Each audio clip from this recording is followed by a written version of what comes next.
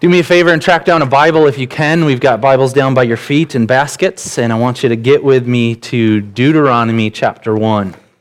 We're doing a series now called Battle Ready, and my plan, which went out the window, my plan was we would go through the armor of God that was outlined in Ephesians chapter 6, and I thought, man, here are all these cool different pieces of armor that God tells us about in His New Testament, and as Christians, how do we put that on and get ourselves ready? And then some things happened over the last couple weeks, and I had to make some shifts in the game plan, and we ended up in Deuteronomy chapter 1 of all places. And so one of the reasons why it gives us a picture of the people of God going to battle, and it gives us some clear teaching on how to get ourselves ready for that. And so last week we jumped into the first portion of a sermon that was given in Deuteronomy chapter 1, and then we're going to pick it back up again this week. And hopefully we'll learn some things about how to get our hearts ready. Now, the truth is, I'm not a huge fan of how God was leading me in this week. In fact, you'll see in just a moment, there's some things about this that I'm like, God speaks, and I say, okay, sir, I'm going to listen. I'm going to do what you want me to do. So let's go ahead and read it. We'll pray, and we'll get to work. Deuteronomy chapter 1, starting in verse 34. Reads like this. When the Lord heard what you said, He was angry and solemnly swore, "No one from this evil generation shall see the good land I swore to give your ancestors, except Caleb the son of Jephunneh. He will see it, and I will give him and his descendants the land he set his feet on, because he followed the Lord wholeheartedly. Because of you, the Lord became angry with me also and said, 'You shall not enter it either. But your assistant, Joshua, son of Nun, will enter it. Encourage him, because he will lead Israel to inherit it. And the little ones that you said would be taken captive, your children who do not yet know good from bad, they will enter the land. I will give it to them, and they will take possession of it. But as for you, turn around and set out toward the desert along the route to the Red Sea.' Then you replied, 'We've sinned against the Lord. We will go up and fight as the Lord our God commanded us.' So every one of you put on his weapons, thinking it an easy thing to go up into the hill country. But the Lord said to me, 'Tell them, do not go up and fight, because I will not be with you. You will be defeated by your enemies.' So I told you, but you would not listen. You rebelled against the Lord's command, and in your arrogance you marched up into the hill country. The Amorites who lived in those hills came out against you. They chased you like a swarm of bees and beat you down from Seir all the way to Hormah. You came back and wept before the Lord, but He paid no attention to your weeping, and He turned a deaf ear to you. And so you stayed in Kadesh many days, all the time that you spent there." Let's pray. Lord, we ask right now that you would help us to hear your voice. We pray, God, that you would speak through your word. We believe that all Scripture is God-breathed and is profitable for us, Lord, and so we're looking for that experience of hearing your voice and profiting from it. I pray, God, that you would use this time, that you would help each of us to think about the battle in front of us, that we would become battle-ready people, that we would be a battle-ready church, because we are paying attention to your voice and we are looking to obey by faith. And so, God, we need your help right now. Pray that you would soften each of our hearts to receive this word from you, that you would help each of us to just have an experience of you in this moment, you speaking directly to us. We pray in your name. Amen. Amen. As you heard in the prayer, I really do believe that the Bible is a book that God has given to us and that God communicates to us through it, and all of it. In fact, when Paul was writing to Timothy and he said, all Scripture is God-breathed, he didn't have the New Testament yet. He was writing it as he was speaking it. And so he's talking about all of this stuff, even in the Old Testament. It is God-given to us, and it is for our profit. It's useful, and he outlines a bunch of different ways.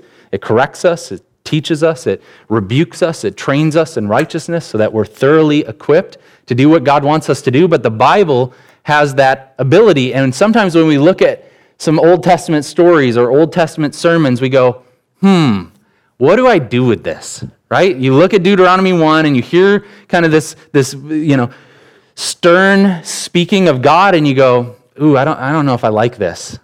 And sometimes, here's what I hear people will say, this is just the Old Testament God. He was just angry. And then we have the New Testament, and that shows us the love of God.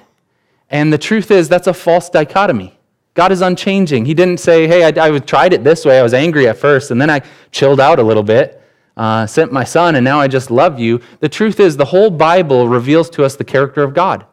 And we need to be people then who recognize that even Deuteronomy chapter 1 it's for us. And it's for our good, and there are things that we can benefit from it. And what I want to show you today is that if we're going to be battle ready, we have to be aware of who God is and how he works in the world. Because the truth is, we might end up on the battlefield, and we might go to battle, and we might actually, in presumption and arrogance, march out thinking, I am doing the Lord's work, when in fact, he's not with us in that moment, as we see here in our text. And so we need to be the kind of people who listen. So let's do a little bit of review. Last week, we started at this front end of the sermon. Moses is preaching. He's preaching a sermon to a people, and they're right on the edge of the promised land, and he's trying to get them ready. He's saying, look, 38 years previously, we were right here. We stood here. God marched us right up here, and he said, this is your land. This is my promise. You go in and you take possession of it. And instead of obeying by faith, they say, that sounds fine and well, but let's send scouts ahead. And let's get a survey of the land so we know what we're getting into. And they send the scouts ahead, and really what they're doing is they're showing they don't trust God. They don't believe in the word of his promise. And when they begin to see the obstacles in their lives, they say there are giants there are fortified, walled cities, there are strong military campaigns. If we go in there, we're getting crushed. Here's how they interpret it then. God must hate our guts. He brought us out of Egypt simply to kill us himself. And that's the language of unbelief. God says, I've got something for you. I'm not saying it's going to be really, really easy. I've got something for you, but you're going to have to go through all of these different challenges and trials. But by faith, it is possible. Unbelief, though, interprets it and says, I don't think that's possible. And I think God probably doesn't like me. He doesn't like me very much. And what we were learning then is the importance of faith. If we're going to go to battle, if we're going to consider the Christian life a battle, we have to be able to say, we need faith. We need to be able to hear the voice of God and trust that what he says is true. And then as we keep working through this sermon where we pick it up this morning, we're going to find the importance not only of faith, but this thing that, I like the phrase that Paul uses in the New Testament. He calls it obedience of faith.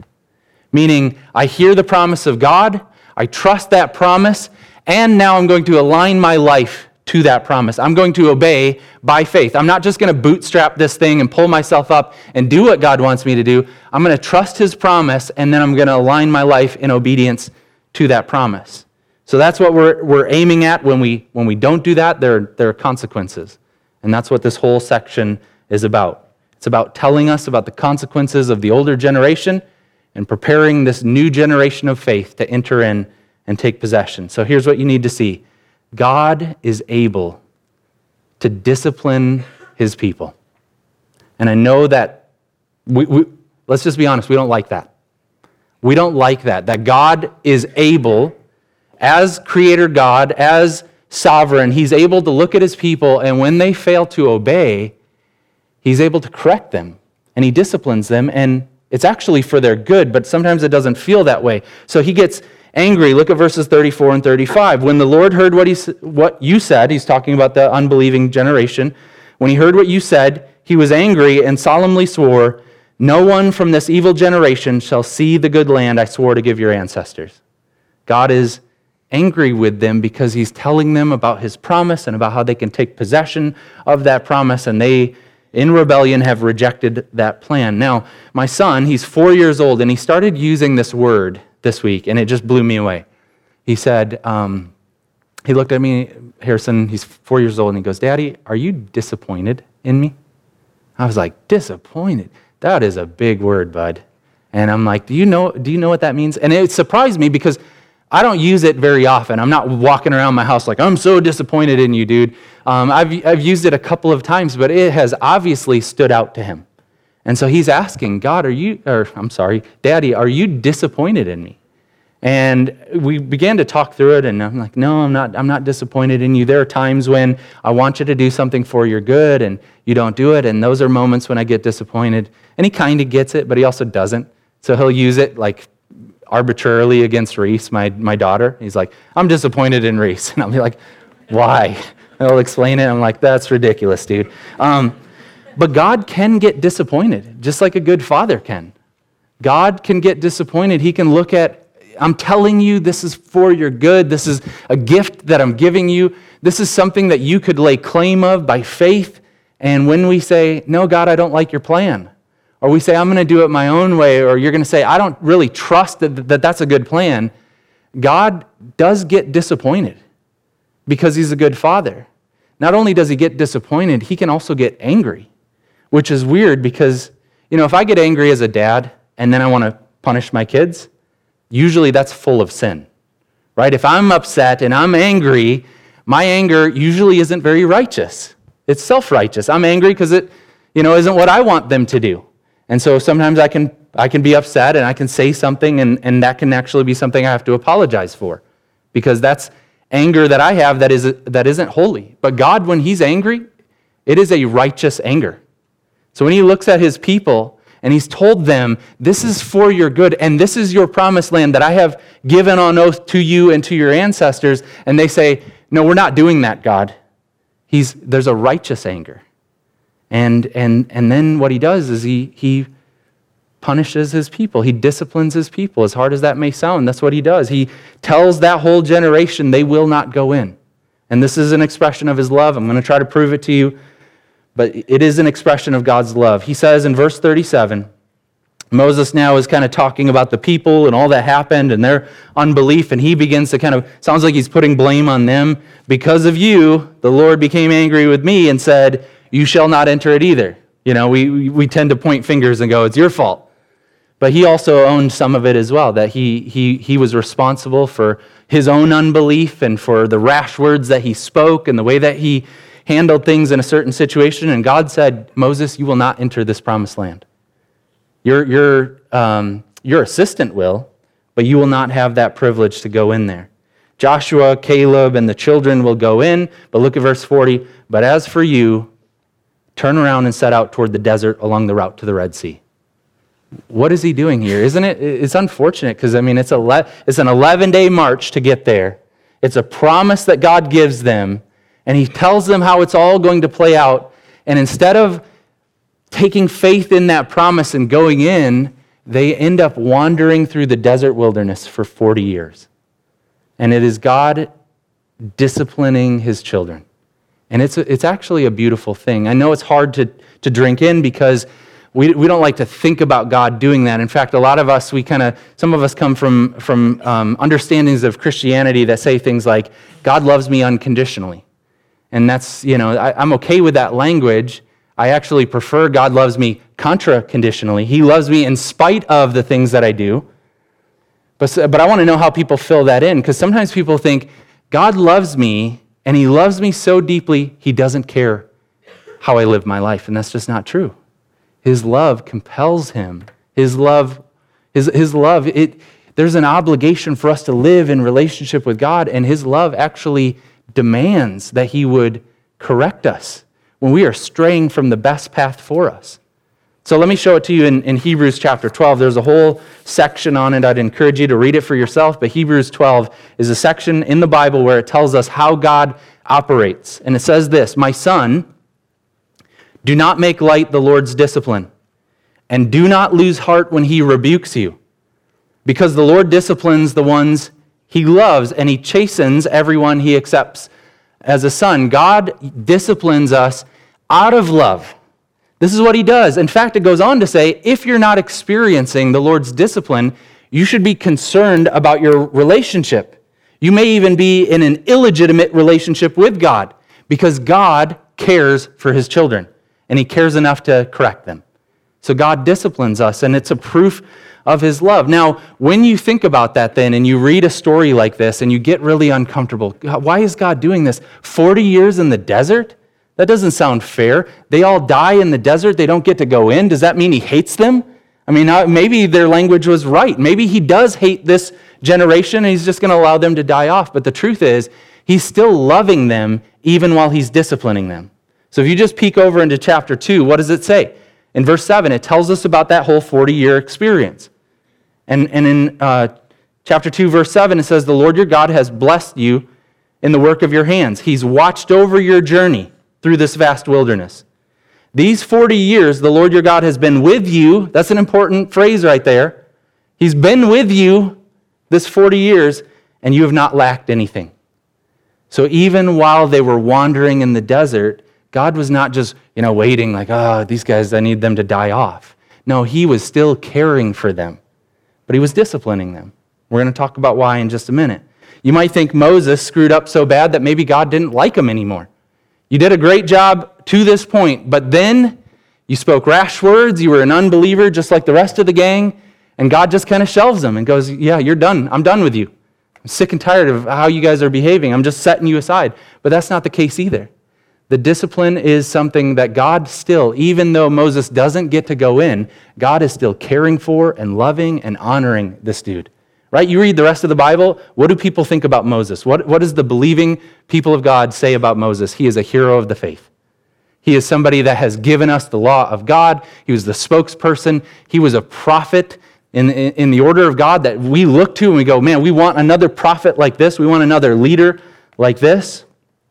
Hebrews 11 puts him forward as a hero of the faith. And then, do you guys remember when Jesus took two of his close followers up the mountain? And there was an event that happened. We call it the Transfiguration. He goes up on the mountain with his two closest followers, and they're walking up there, and they have no idea what's about to happen. And then before their very eyes, Jesus went from being this ordinary-looking Galilean guy, and then he was transformed. His figure was transformed into who he truly is. The glory of God. They go up the mountain, and they're looking, and all of a sudden, the glory of God, and the disciples are geeking out like, whoa, this is awesome. And two people show up, Moses and Elijah. Moses is there. God is not saying, hey, dude, you really screwed up on this one. I have no future for you in this plan. No. God is saying, I love you enough that I'm going to discipline you in love, but you are still my guy. That's how God deals with us. He loves us enough to discipline us for our good, and he is preparing a people then. That's what he's doing. He's preparing the next generation to be people of faith who cherish the holiness of God, who desire to follow God wholeheartedly in everything that they're doing. And now they have a recent example of why it is so important that they would stick very closely to the promises of God and obey those promises by faith. So, we need to understand that God loves us enough to discipline us. And I want to be careful here because I've heard people who, having heard teachings like this, they go, okay, let me figure out then, I've screwed up a lot. Is there any future for me as a believer? Because maybe the rest of my life is just decimated because of all these choices I've made. If that's true, if God disciplines me, maybe my life is just going to be 40 years of wandering around in the desert wilderness, and then I'll die. And I want to encourage you to be careful about trying to figure that out, because that's not exactly how it works. We shouldn't think, okay, I did all these really poor things, so clearly the rest of my life is never going to be significant. I'm never going to do anything for God's glory. The truth is, God uses broken people. It's the only kind of people he's got. Right? We all make these poor choices, and that doesn't take us off the team. He doesn't just bench us and go, yeah, I'm never going to use you. What did he do with Saul of Tarshish? A guy who was a hater of the followers of Jesus, trying to persecute the church. What happened to him? Oh, he became the Apostle Paul, wrote most of the New Testament, was an incredible missionary church planter. So don't look at your life and go, well, if that's true, if God is going to discipline me, then the future of my life is probably going to be garbage. That's just not true. God loves you too much, and he can use you. He is the redeeming God who will take some of these things that we do, and he will leverage them for incredible glory, and you can have an awesome ministry if you will entrust your life to God. So God is making a people who are ready. That's what he's doing here. This sermon is about helping this generation recognize we're going in, and we're going to be a holy people. J.C. Ryle, he wrote a book I think is really important. It's called Holiness. And in it, and I'm just quoting from a faulty memory, so I'm paraphrasing, and this is not how he said it exactly, but he said this: most Christians do not have an appetite for holiness. Most Christians have never really pursued holiness as a goal. And he said this, he said, a lot of us, if we were to go to heaven, we wouldn't like it there because it is a holy city. And he's encouraging people to really think through, if God is holy and he wants us to reflect his character, we need to devote our lives entirely to him. That's what he's doing. He's helping us to see he is preparing a people to go in. And there are blessings for obedience. We actually see a couple examples, living examples in our text here. There are two dudes who will go in, and the reason why is because they have faith and they have that obedience of faith. So let's look at them one at a time. Caleb and Joshua. Caleb, verses 35 and 36. No one from this evil generation shall see the good land I swore to give your ancestors, except Caleb. He will see it, and I will give him and his descendants the land he set his feet on, because he followed the Lord wholeheartedly. Caleb's going in. He's a believer. He's obedient. His life is wholly devoted to the things of God, even though that meant that he was standing almost all by himself. While the rest of the people of God are saying, there's no way we can do this, Caleb is one of the guys who's saying, we absolutely can. God has given us his word and his promises, and my life is wholly devoted to him. If all you jokers say, we're not in, he's saying, I'm still in. Whatever God is calling us to do, I'm going to commit my life to that. Now, what would it look like for us then to have our lives look and feel like that? That if we would say we want to be wholly devoted to the things of God. My concern is most of us kind of treat the Christian life like high school, like we treated high school. If I get a passing grade, I'm happy. Right? If I just get through this thing, I'll be good. I'm not really trying to be a star student here. I'm just trying to, just do enough. I'll come to church. I'll do a few different things. I don't really intend to allow God to take over my entire life. I just want a little bit of that God stuff and, his blessings and all of that. I want to encourage you to think about, what would it look like to have your life wholly devoted to the things of God? So that when you wake up in the morning, your entire day is marked by his agenda. Okay, I'm going to work today. What's it going to look like to be wholly devoted to God in my workplace? I'm going to deal with people as a believer, as an ambassador. What's that going to look and feel like? Okay, I'm going to make some choices here throughout my day and some decisions about what we're doing as a family or what I'm doing as an individual or vocational choices and all of that. We're saying, I want the voice of God to steer and guide and direct me in all of this because I want to be wholly devoted to God. And then Joshua, he's the other guy who also gets to go in. Look at verse 38. Your assistant, Moses, your assistant named Joshua, son of Nun, he will enter it. Encourage him, because he will lead Israel to inherit the land. And the little ones that you said would be taken captive, your children who do not yet know good from bad, they will enter it. I will give it to them, and they will take possession of it. Joshua is the assistant to Moses, and this is one of those moments where when we say we're going to obey by faith, this is a hard sell. Moses, you're not going in. The greatest desire of your life and ministry is that you would lead the people and you would get them to that final moment where you get them in. And you would get to see this land and you would be able to celebrate. I led these people for 40 years and we entered in. I want to be a part of that. And he made that request a couple times and God said, no, you will not enter that land. But your assistant will. The thing you want to do, the person coming behind you gets to do that. Encourage them. When you're willing to obey by faith the voice of God to that level, you're on to something, right? When you humble yourself enough to say, I'm going to celebrate the victories of God in somebody else's life, in somebody else's generation. I'm going to celebrate when another church is just killing it because they are preaching the gospel and the Spirit of God is anointing their work and revival has come, and I'm going to celebrate that. When we are able to humble ourselves and trust in the work of God in other places, I think that's a good expression of obedience of faith. And what we see here is Joshua's going in, and it's ironic because they were saying, man, if we go there, these giants are going to destroy our children. And here's what God's saying, no. Your children that you were so worried about, you thought you'd be digging their graves in this promised land, they're going to take possession of it. They're going to go in, and they will occupy the land. Now, here's what happens when God is correcting us. This is my experience at least, and I wonder if it is true for other people as well. Often when God is doing this work in us, we try to shortcut the process. Okay? We get to the place where we realize, okay, God's doing something here. Okay, I am in the wrong. Let's hustle through this. Look at how it plays out. Verse 41. Then you replied, we've sinned against the Lord. We will go up and fight as the Lord our God commanded us. So every one of you put on his weapons, thinking it an easy thing to go up into the hill country. I screwed up. I'm going to try to make things right again. I screwed up, okay? God is revealing something, and now I'm going to put my sword on, and I'm going to go to battle, and I'm going to valiantly fight, because that's what God wanted me to do. And Christopher Wright, he says, look, they're the same activity. God is saying, go up and take land. Take the land. Strap your swords on and go. And they say, no way. Now, a few moments later, God says, I don't want you to go. And they say, we're doing this thing. We have to be careful that we're listening to the voice of God and not just listening to our own impressions. What we do is we try to change the process. Look at verses 42 and 43. But the Lord said to me, tell them, do not go up and fight, because I will not be with you.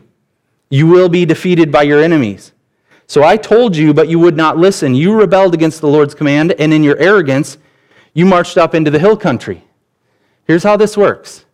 We identify that God's at work in our hearts, and we go, I need to hurry up and get through this so I can get back to business as usual. That's what I do. Recently, a couple things, I've been working on a few different things, and some stuff has come to my attention of ways that I'm dealing with people in unhealthy ways, and I'm realizing God's kindly revealing my own heart. And I go, awesome, God. Thank you for that. I'm aware of that now. I own that. What do we need to do to fix it real quick? Because what I want to do is I want to get back to it. And here's the reality. Sometimes God is wanting to do a deep and slow work in you, right? Sometimes he is doing something in you that you can't fast track. He's doing something in you because he cares so deeply, and he really wants to change you at the internal level. He wants you to be a new creation. And you don't get to microwave that. You don't get to just say, hey, God, thanks for the lesson. Let's hurry this thing up. Okay, I was wrong. Let's go and fight again. Let's get back on track. I mean, I do this in my marriage, right? If I'm wrong, I want to quickly apologize to dismiss the situation so we can get back to normal. And we do that in our Christian life as well, don't we? We find out that God is working on us, and we say, okay, fine, I'm wrong. I'm going to strap my sword on, and I'm going to go to battle. And by doing that, here's what we're doing. We're taking matters into our own hands. A lot of times when we recognize God's discipline and we realize we have done something that he doesn't want us to do, what we start to do is we barter with God, and we pray like this: God, please spare me from the consequences of that choice. And then we begin to talk to him about, look, if you spare me, I will never do that again. I promise you, God, I will do such a great job on this front. I'll put some things in place in my life so that I'm not even tempted in that direction, but please spare me from the consequences of that choice that I've made. And then what do? We want to prove to God that we're serious. I'm going to fix it, God. I'm going to fix it. I'm going to put my sword on. I'm going to show you that I mean business, and I'm going to get this thing right again. You know what we're doing? We're moving away from God when we're doing that. We're not moving toward him.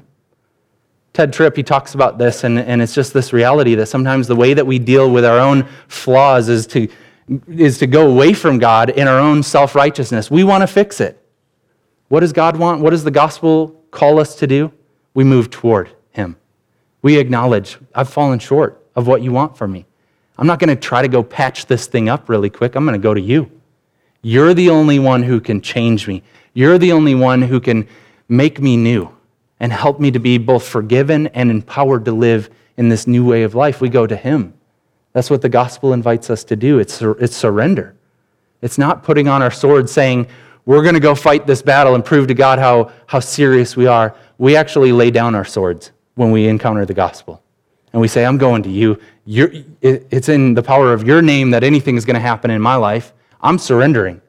I've screwed up. If I keep taking matters into my own hands, I'm probably going to make it worse, which is exactly what happens here. The people took it into their own hands, and they experienced a devastating loss. Look at verse 43. So I told you, but you would not listen. You rebelled against the Lord's command, and in your arrogance you marched up into the hill country.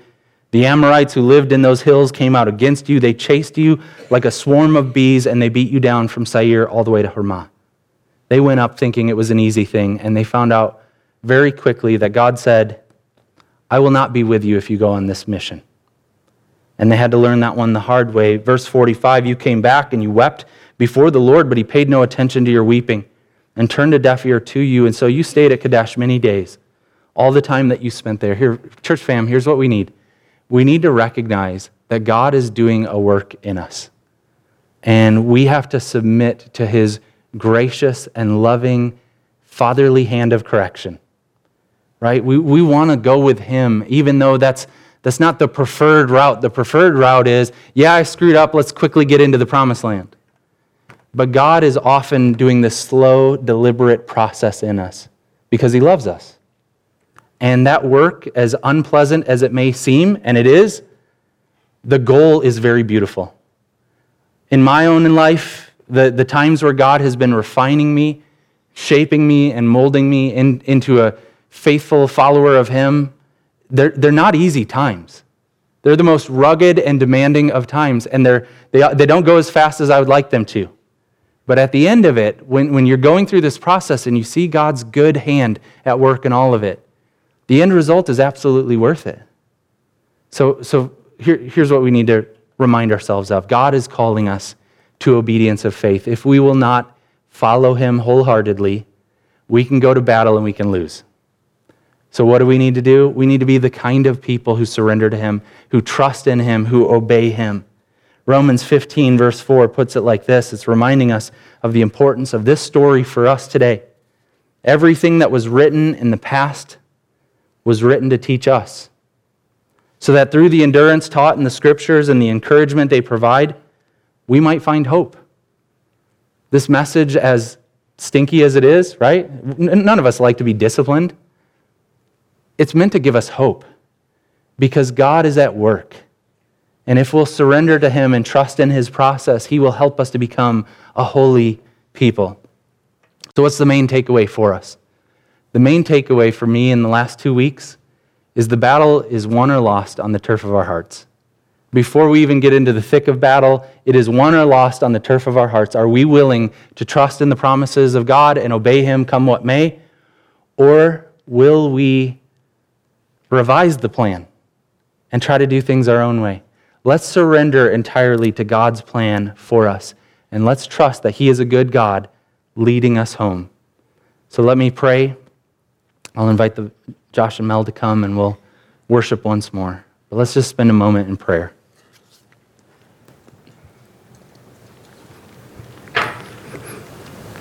God, would you continue to search out our hearts and help us to believe, God, that even when you're correcting us, it's for our good. That it's actually an expression of your love. And the unbelieving temptation we have is to think that's not good, that's not fair, and you must not like us. So would you silence that voice and give us instead the voice of promise, that you loved us enough to send your Son to die for us. And if that's true, then you continue to display your love for us in an infinite number of ways. Daily, you are reminding us of your care for us, but we need to be the kind of people who are responding with obedience and faith. So help us, God. We want to be a church community that's known for that, that's known for hearing your voice and going your way. Even if we are Caleb's, even if we have to stand alone, God, would you help us to be faithful to you? We pray this, please, in your name. Amen.